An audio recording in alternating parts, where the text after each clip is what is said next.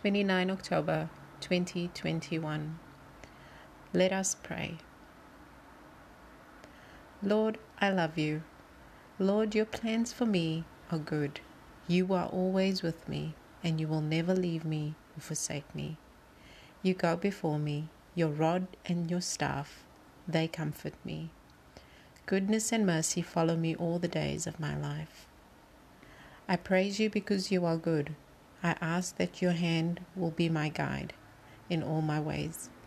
I submit my plans and thoughts to you. Teach me to number my days so that I can gain a heart full of wisdom. Lead me into your way everlasting.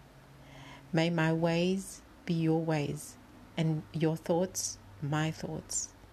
Father, I cling to you. Come breathe on me. May my heart be pleasing in your sight. Cleanse me of all my sins. Forgive me, Father, and lead me into the way everlasting. I will say of the Lord, He is my strength, my fortress, my rock, and my defense.